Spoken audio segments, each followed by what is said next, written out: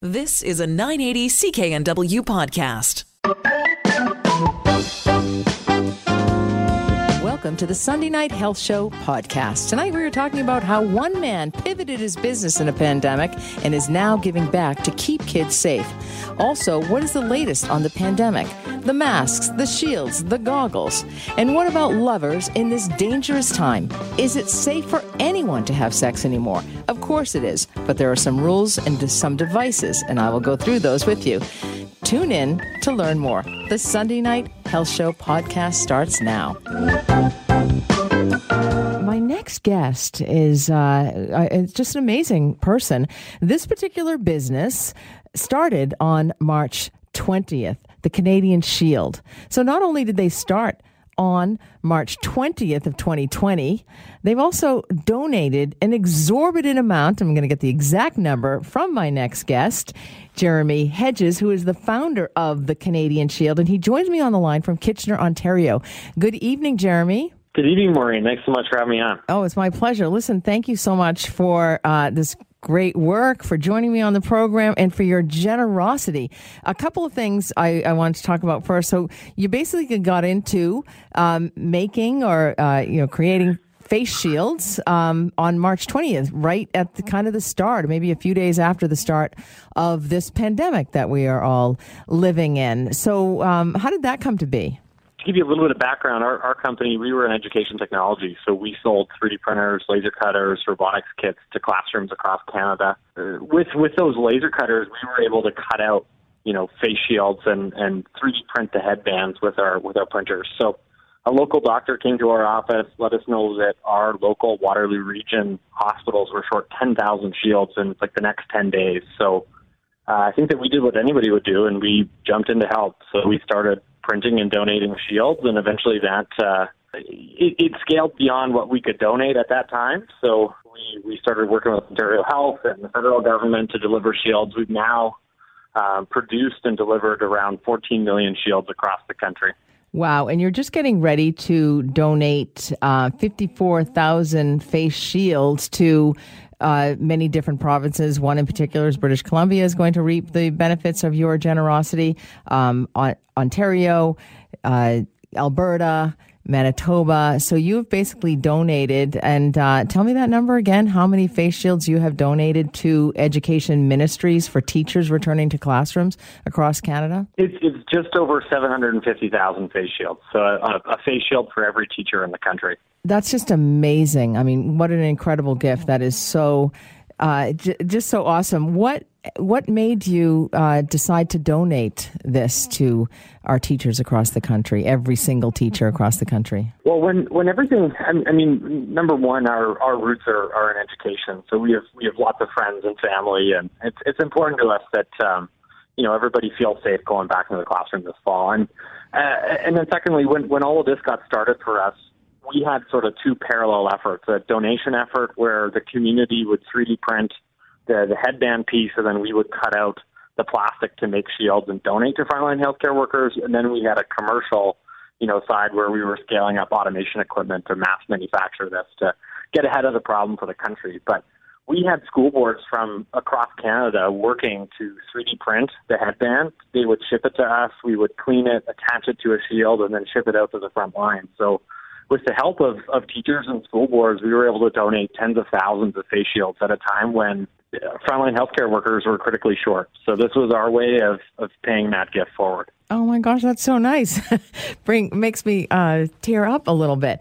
Recently, Dr. Fauci, of course, in the U.S., talked about goggles and protection of the mucous membranes of the eyes. Shield will help to do that, in addition to, wearing a mask will help with the mucous membranes of the mouth. But shields will do that for sure. So how important do you feel this device is to the success of children remaining in schools as we look to the fall? I think that every layer counts at this point. We're going into a lot of unknowns, and I think as much as anything, it's just a little bit of extra peace of mind. It's one extra layer of safety that makes teachers and folks feel like they're safe. And I know that in our factory, it's made a big difference. Since we started on March 20th, all of our staff wear masks, they wear shields every day, and it really is comforting. It certainly does give teachers, I imagine, parents, and even children, once they learn about them, a little bit more confidence to actually remain in the classroom. So how has your generous donation been received by teachers and by ministries of health across the country? Yeah, you know what? It's been really gratifying. I mean, lots of folks have reached out to say thanks, and I mean, ultimately, I would imagine that a lot of folks won't know that they did come from us in the end, but you know what? I just hope that they feel that much safer to have them. So it's just so great. And you also took a lot of people have suffered in this pandemic, and many people lost their jobs and didn't know what to do. But pivot has been a word that's been closely associated with the pandemic. And if somebody has been able to pivot their business, and it sounds like you have, it can be very beneficial for them and for their families, of course. You're also very inspirational in the fact that you have demonstrated that you could actually pivot, and it sounds like your employees rose to the occasion. You know what? It's been pretty incredible to not just be surviving, but growing through all of this, and we've created 300 jobs here in the Waterloo region. So our team grew from 10 people to at our peak 330 people, and we're a living wage factory, so everybody is $18 an hour. We provide catered meals, so we've done, I think, a pretty great thing for our community in a really hard time. Wow, you have. I want to work for you. I like that. It's more and more. I think we've learned so much from the pandemic. And one of the things is about compassion and empathy and caring for other people. And not to mention, some people have more than others. And we've had large disparities of wealth between people. But it sounds like you're working to make things just a little bit more fair for Canadians. And nothing can be better than getting Canadians back to work. Well, and I think that's one thing that we can take as a positive out of all of this is that I think we're going to see a rush of Canadian manufacturing coming back. I think across industries, I think PPE will be the catalyst, but we're going to see a ton of industries onshoring their manufacturing because it makes sense economically. We can create good-paying, high-skilled jobs, and ultimately, in some of these critical areas like PPE, we know now that we can't rely on a global supply chain to keep us safe. So we need to do this for the long term. Our company made a short-term pivot to manufacture face shields, but that's not the end for us. We're now making surgical masks here in Canada. We're going to continue to expand to a variety of other PPE and even manufacturing the materials here in Canada so that the next time we're in a pandemic, we're safe. We can provide for ourselves. It's just amazing. It's a great story. And with industries coming back, construction never really went down in a lot of parts of the country, but like the film industry is coming back. Of course, healthcare.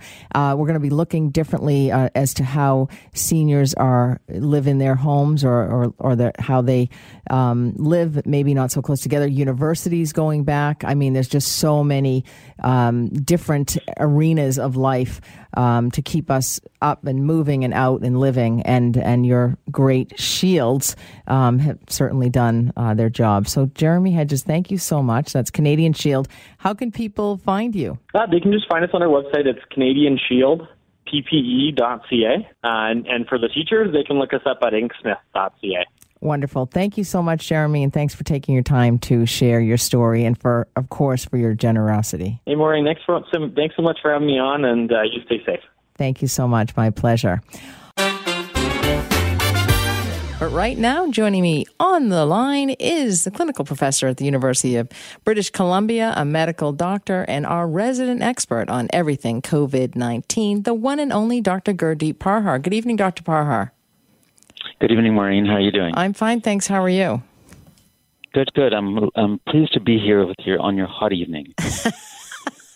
I hope you're not too hot, temperature-wise, that is, or that you haven't tested hot or screened hot, all COVID terms. How are you? I'm doing well, thank you. Oh, well, that's good. We're sort of talking testing. Getting back into the groove as September comes, exactly. Yeah, must September come? I don't want it to come. I love August. So speaking of testing, have you had a little experience of that of your own that I've just learned about? Yeah, so I wasn't ill at all, but I did need to have it done for travel purposes. So it was a mandatory type thing for work-related travel. And my adult daughter, who had it testing done also for travel recently, where she had to travel, she had to have it done. And she said, "Dad, it's a bit like tickling your brain." And I said, we administer them, but you rarely do. Doctors and nurses need to have it done themselves unless they fall into those risk groups. And, it was...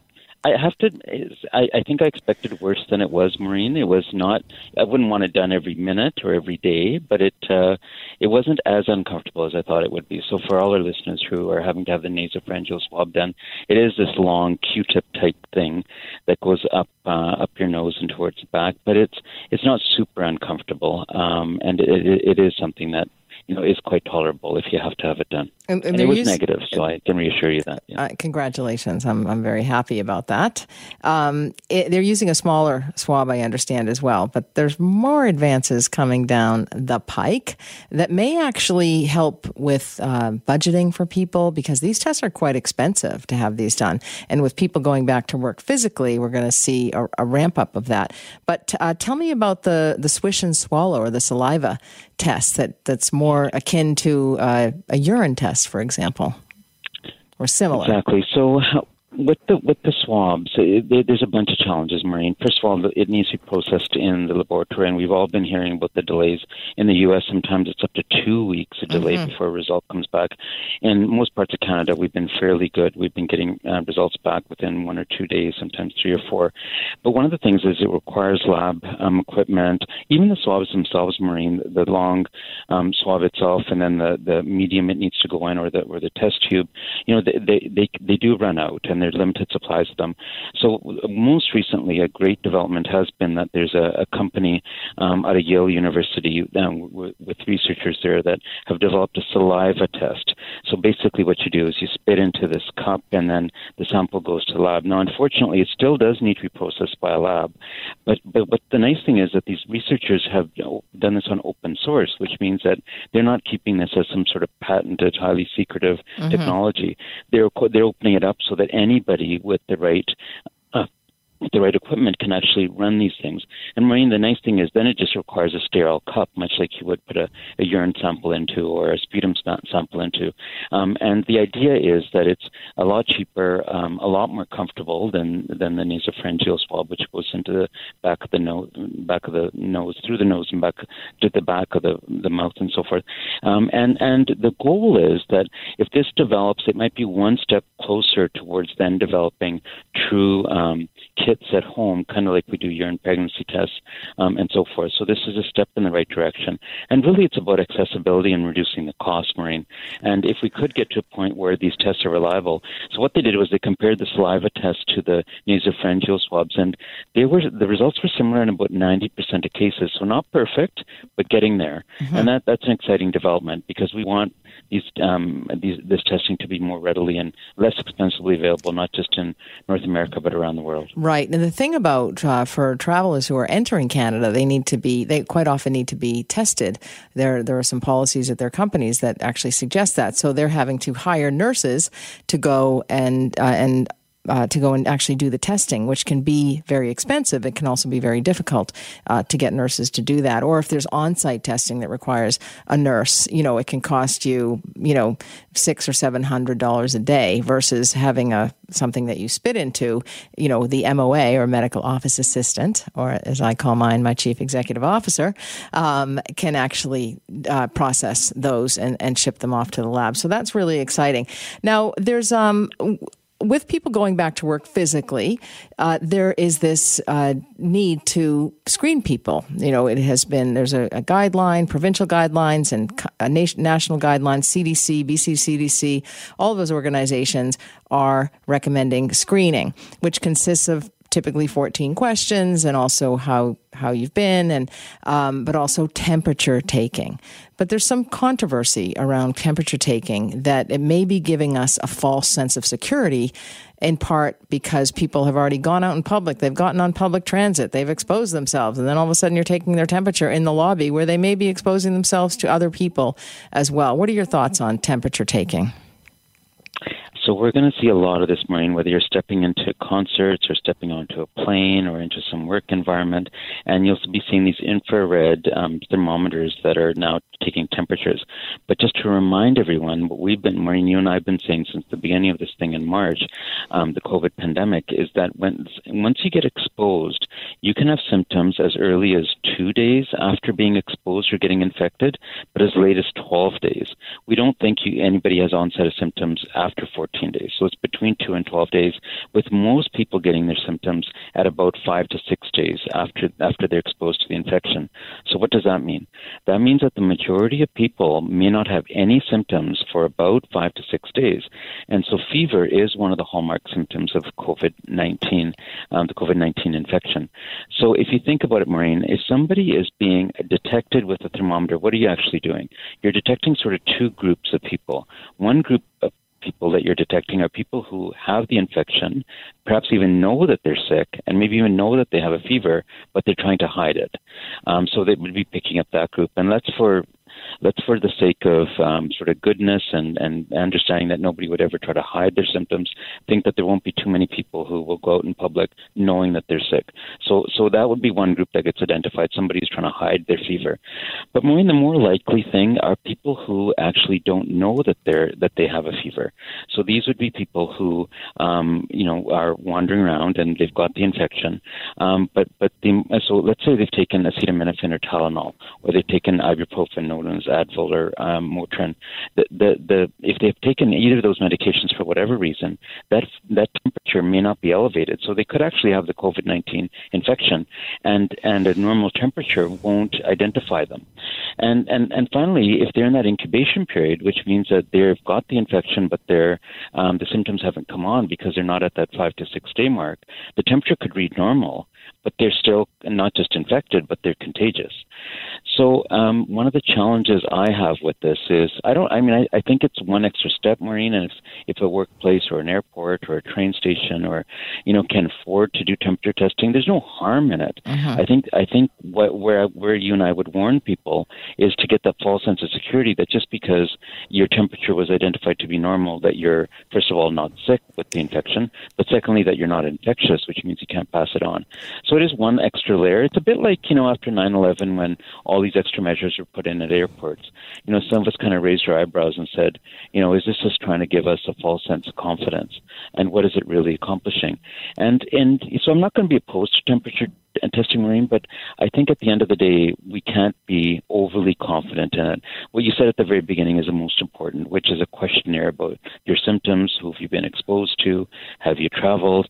I think that kind of history is probably way more important than a random temperature check. Exactly. And then in February, the Centers for Disease Control and Prevention had screened about 46,000 travelers that were entering the U.S. from China with the hope of catching the disease as it hit the U.S. borders. But of all of those people, the 46,000 who were checked for fevers, only one was plucked out who later actually tested positive for COVID-19. So I agree with you. I think it may be giving people a false sense of security. I do have a question about vaccines. What is the latest on vaccines? And is that the answer? Once we have a vaccine, are we going to be going back to the pre-COVID life? So, Maureen, and I've talked about this before on this program, is that we've been talking a lot about this race to have the vaccines out, and China and Russia are already saying they have them and they've implemented them. But what's keeping people up is, will there be a vaccine that provides adequate protection? And then, aside from vaccines, Maureen, are people who've gotten the infection, when can they go back to regular behaviors and work and school? And then, is any of this going to let us go back to any sort of normalcy afterwards? One of the challenges is that we don't know. know. Only the future will tell.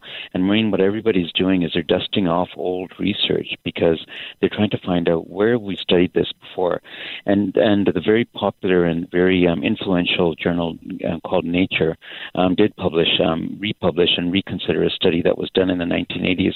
And this may seem like a bizarre thing, but what they did was they took 15 healthy people in the United Kingdom, in England, and basically put them and exposed them to cold virus. And just to remind everyone, we think the coronavirus is one of many viruses that cause the common cold. Anyway, they exposed them to the cold virus, the coronavirus that causes the cold. And then a year later, they asked them to come back and expose them again to see if they, when they were exposed the first time, did that build some sort of immunity? And the answer is, in scientific terms, Maureen, quote unquote, sort of.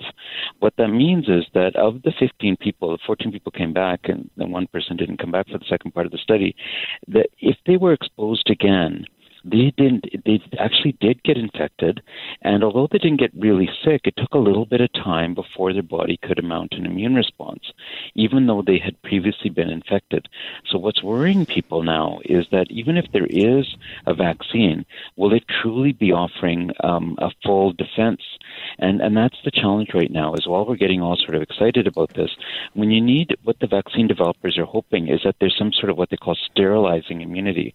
And what that means is that we have enough neutralizing antibodies in our system so that when you do get exposed to the virus again, will these neutralizing antibodies sort of jump on the virus and not let us get sick again? Absolutely. And we're not sure, Maureen. I've got a couple of callers here. Yeah, no worries. And one of the challenges is that we don't know. We don't know that now, whether these vaccines will do that. Awesome. That's not comforting, but Catherine is on the line. No, it isn't. Good evening, Catherine. Well, that's kind of a good segue for what I want to ask. I know I had it in December, but I wasn't tested. But I did just recently, a couple of weeks ago, have the back of my tongue. I had all my, the glands on my tongue swell up. And I went to a walk-in clinic, and they said they thought it was an allergy reaction. So just questioning, could that be from my first question? Exposed? Thanks, Catherine. My first question is, were there documented cases in December, Dr. Parhar, in Canada? That's a brilliant question. And you know what? I've got one family member who I won't name, my sister, and a few patients that had these really persistent chest fever type infections, Maureen, in November, December, even early January. Mm-hmm. And it makes me wonder, these are people who otherwise don't get sick, and they had these long hauler type infections. Really makes me wonder whether they had the COVID-19 before we were aware of it. I don't know. And they've yet to have the antibody test. I thought I had it 3 times, but the authorities said impossible. But that may have been an allergy, Catherine, but it really would warrant a physical exam. Would you agree, Dr. Parhar? I would. And typically with glands that get swollen, we do think of infections before we think of allergies. So I would suggest you undergo some more maybe testing. Have a COVID test just to find out. Have one. Yeah, Let us know, agree. Catherine. And then I have another text here. Maureen, as a woman who has fairly extreme hot flashes, I have concern about the potential of registering a fever on a temperature check while I am experiencing a hot flash. There is an app for that, no, it's not Catherine. I don't know what her name is. No, there's not an app for that. But you know what? When people go through those screenings with the temperature check, if you have a temperature that registers higher than 38 or at 38 or 100.4 or higher, and you have a reason for it so that you have a hot flash, they would actually do a bit of a secondary screen to find that out. And they would ask the question, let's hope, might there be another reason that you have? And you can say, I'm having a hot flash right now. And so you'd be given a cool down period and have your temperature taken again. But that's a great question. Maureen, let me ask you a question on that. So sure. when women do get the hot flash with the perimenopausal symptoms, can the temperature go significantly high? Temperature irregulation occurs, and so it can actually be low and it can be high. But I'm assuming that this woman has registered high in the past. Yeah. So they can be warmer than usual. Yeah, and that's a really good point to make, is that when your temperature is elevated, when you're going through one of these checks, there's multiple other explanations for why your temperature might be elevated. That's right. Or fatigue, for example, if somebody's pregnant, or, if somebody has, they may have been rushing, to get transit, and they may have run all the way, and, they might be sweating and hot. That could be a reason. But there's many reasons other than COVID for some of those symptoms. Some people have chronic medical conditions, and they may have one of those symptoms, asthma, for example. So, Dr. Parhar, it's always goes by too quickly with you. We've been in this pandemic for a while now, 5 or 6 months, and looks like there's no end in sight. We've managed to flatten the curve in many places. Other places, there is a surge. And so I was thinking, I think we need to get back to basics, because you got to wonder, about lovers in a dangerous time. I could sing for you, but I don't want to put you through that. We know that we can slow the spread of COVID-19 through social and physical distancing.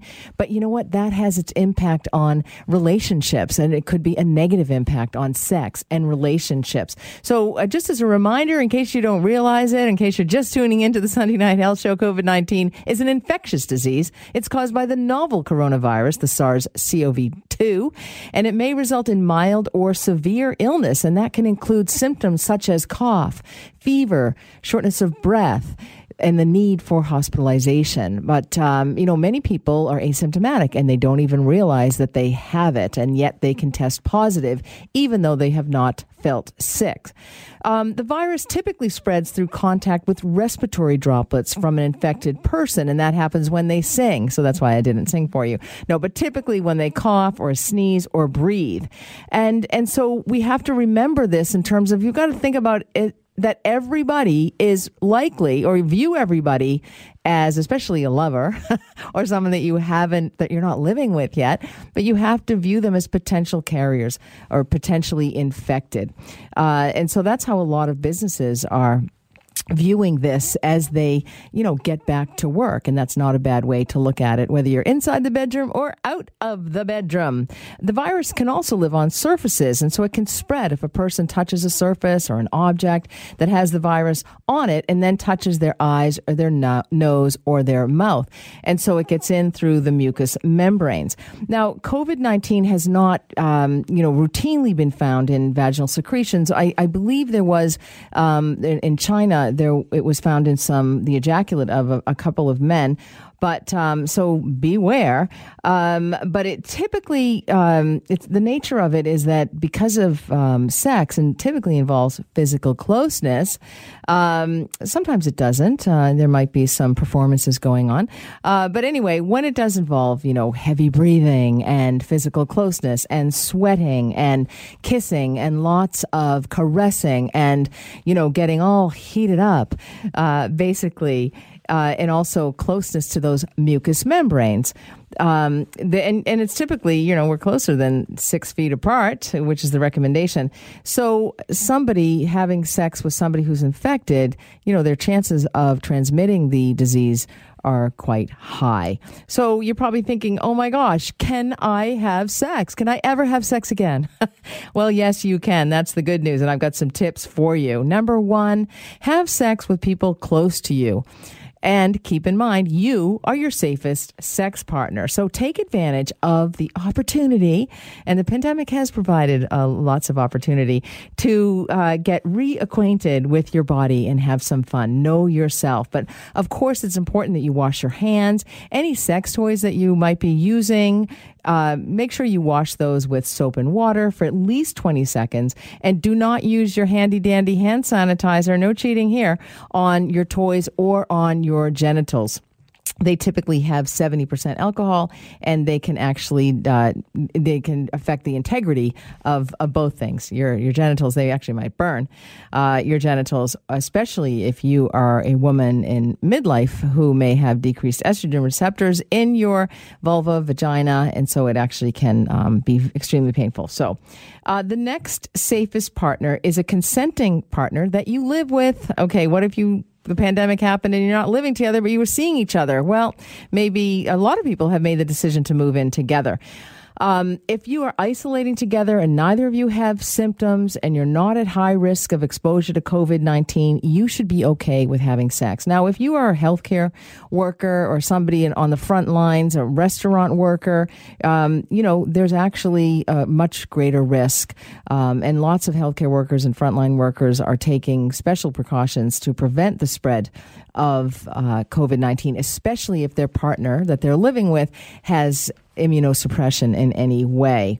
So in line with national and provincial social distancing recommendations, physical sexual activity should only occur with a consenting partner with whom you live. But you know what? Is that reality? I'm not sure it is. So if you don't live with your partner, you might ask the question, does sex mean the same thing as essential travel? I think it does in certain circumstances, but you must respect the guidance on social and physical distancing, of course. And so it does include avoiding sex with someone who doesn't live with you, but some people just can't live that way. So you need to consider minimizing travel back and forth between two houses. And, you may actually want to spend some time together. So stay over 2 or 3 nights or a week. Some people have actually moved in together, as I mentioned, and a lot of people unexpectedly, and they wouldn't have made that plan had there not been a pandemic. So if you do plan to travel, consider making this exception for only one partner to limit the potential spread of COVID-19. So in other words, if this pandemic is ever over, and I'm typically an optimist, I'd like to see it over just as much as you would. But if you can, try to limit it to one person and wait to see other partners until post-COVID, okay? We're living in this digital age, and so it's time to take advantage of that. And there are many other ways to connect without being in the same room. So we can start with texting and sexting and direct messaging, utilizing your phone, a video encounter, FaceTime. You can actually sign up for some of these HIPAA compliant for privacy programs. And I know VC is one of them. They're typically for medical, but, check out what the privacy level is on some of these, and that might make you feel a little bit more comfortable. You can always write a love letter. Anyway, if you or your partners or people that you are related to are isolating, anyone in your home has a medical condition like obesity, there's never been a better time to lose weight. Obesity is one of the number one comorbidities with COVID-19 that leads to, much more severe illness and actually increased risk of death. So this is the time to lose weight and to get healthy. It's the time to quit smoking as well. So you want to avoid sex with anyone outside of your home if you are immunocompromised in any way, or if you are one of those people who has a respiratory illness or has obesity, because that, likely it'll be much more, the disease actually may affect you that much more. You also want to do your own screening. Now, myself as a healthcare practitioner, I screen everybody that I come in contact with. I'm constantly asking those questions. And I think last week I reviewed some apps that actually have those questions if you haven't committed those to memory. So you may want to ask a potential lover if they have any cold or flu symptoms, cough, fever, shortness of breath, runny nose, sore throat, diarrhea. That's so sexy. Have they traveled anywhere in the last 14 days? Or have they been exposed or in close contact with anybody who has been diagnosed with COVID-19? You can tell I repeat these questions quite a bit. Do they work in a profession that exposes them to individuals who may have COVID-19? And the best example is a healthcare worker. So certainly it doesn't mean that healthcare workers can never, ever have a lover again.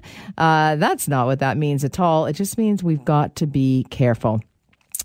Because someone who is COVID-19 positive may not have any symptoms, and I cannot stress that enough. They can still transmit the infection, and you may never know if your partner is positive. So the bottom line, limit your sexual contact to consenting individuals within the home. Don't have sex with somebody who has symptoms of COVID-19. I don't care how passionate you are about them or how long it has been. It is not worth your risk. And COVID-19, it's important, but it's not the only infectious disease that we need to think about. So it's very important that you practice safe sex, use condoms to prevent the transmission of sexually transmitted infections, and an effective method of birth control to prevent any unplanned pandemic pregnancies. So keep in mind or remember that sex without a partner or with a partner that you live with who has no symptoms and has not been exposed to COVID-19 are the best ways to stay sexually healthy during the COVID-19 pandemic. It may seem so sad but anyway, there is hope. There is hope, I promise you. Well, welcome to the final stroke of the Sunday Night Health Show. Maureen McGrath educating you as usual on all things health, sex, and pandemic. COVID-19. I wish it weren't that way, but it is.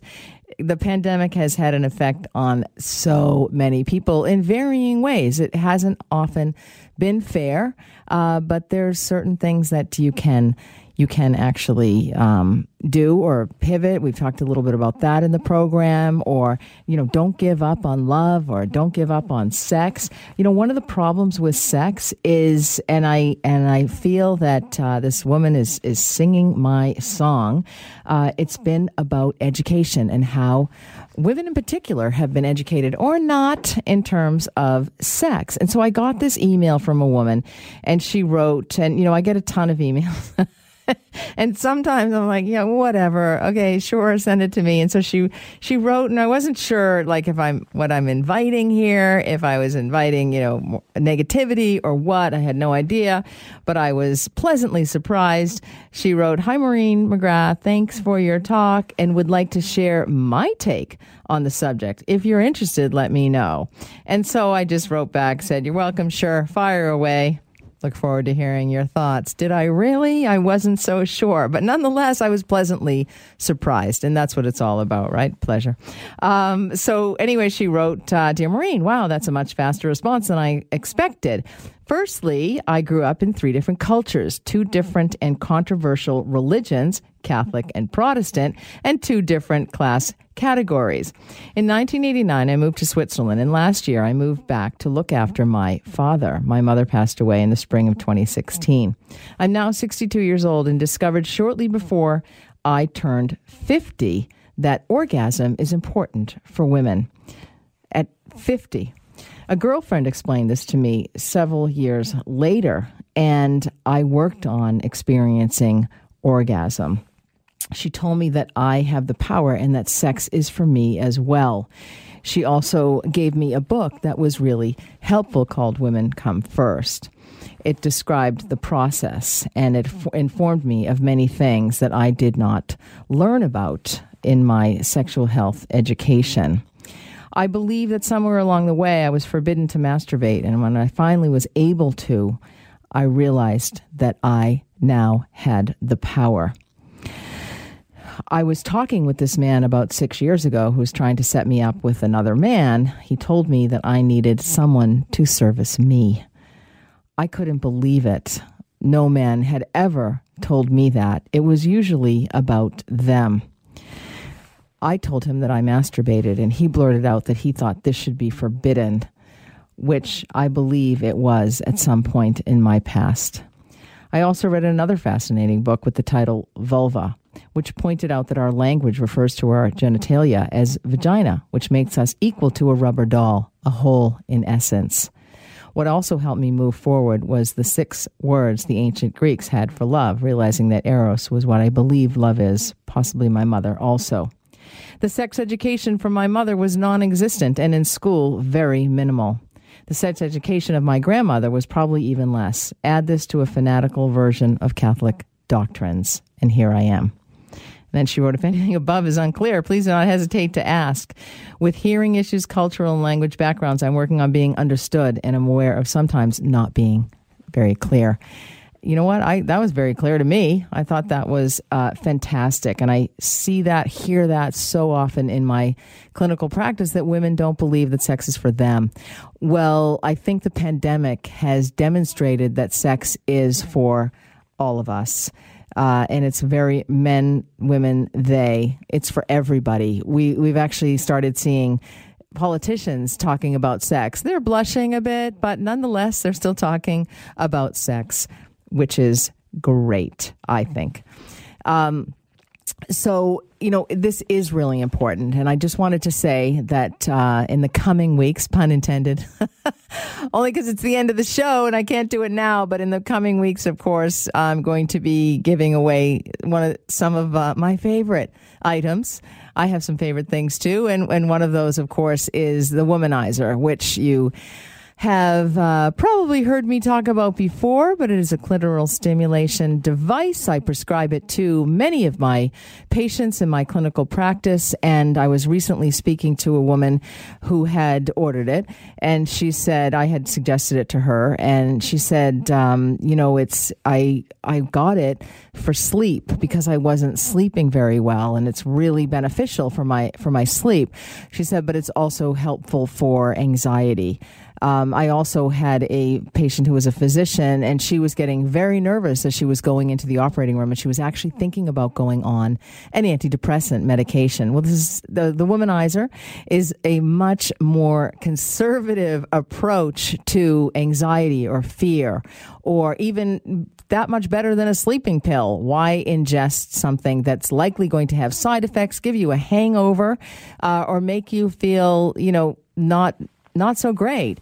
But a good night's sleep is certainly well worth it. A reduction of anxiety. I'm not saying that it is a panacea or that it's going to completely help. Of course, people do have to deal with whatever issues that have caused the anxiety, and that's always beneficial as well. So in the coming weeks, I'm going to be giving away some Womanizers, which are they're a $200 value. So it's quite a good life-altering device. Ladies, as we are stuck at home in our bedrooms, perhaps you're by yourself in your bedroom or not, even if you have a partner. The one thing in that note that the lady read was, that the lady wrote, and I read, was that, and some people feel this, that if they have a partner that they, shouldn't have a need for a sex toy in their bedroom. Nothing could be further from the truth, and it can certainly enhance a relationship. Not only can it help with health issues, but it can also enhance a relationship. So whether you are alone or together, it's not a bad thing to use by yourself or use with somebody else. And so that's the Womanizer. If you can't wait or you feel that your chances of winning aren't that great, you can always go to my website, which is MaureenMcGrath.com, and the Womanizer is on there and available to you. So just a little bit of a way to put a smile on your face during this pandemic, because life is better with a smile on your face, and no better way to get a smile on your face than with a Womanizer. And by the way, a lot of people don't like the name Womanizer, but I say we have reclaimed that word. Used to be associated with pain, and now it's associated with pleasure. Thanks for listening to the Sunday Night Health Show podcast. You can subscribe, rate, or review on your favorite podcast app. And if you've got a question about your health, the nurse is always in. So email me, nursetalk@hotmail.com, and I just might answer your question anonymously, of course, on next week's show. For now, have a happy and healthy week. You've been listening to a 980 CKNW podcast. Listen live at cknw.com, the Radio Player Canada app, TuneIn, Amazon Alexa, HD Radio at 101.1 FM HD2, and on the AM dial, 980 CKNW.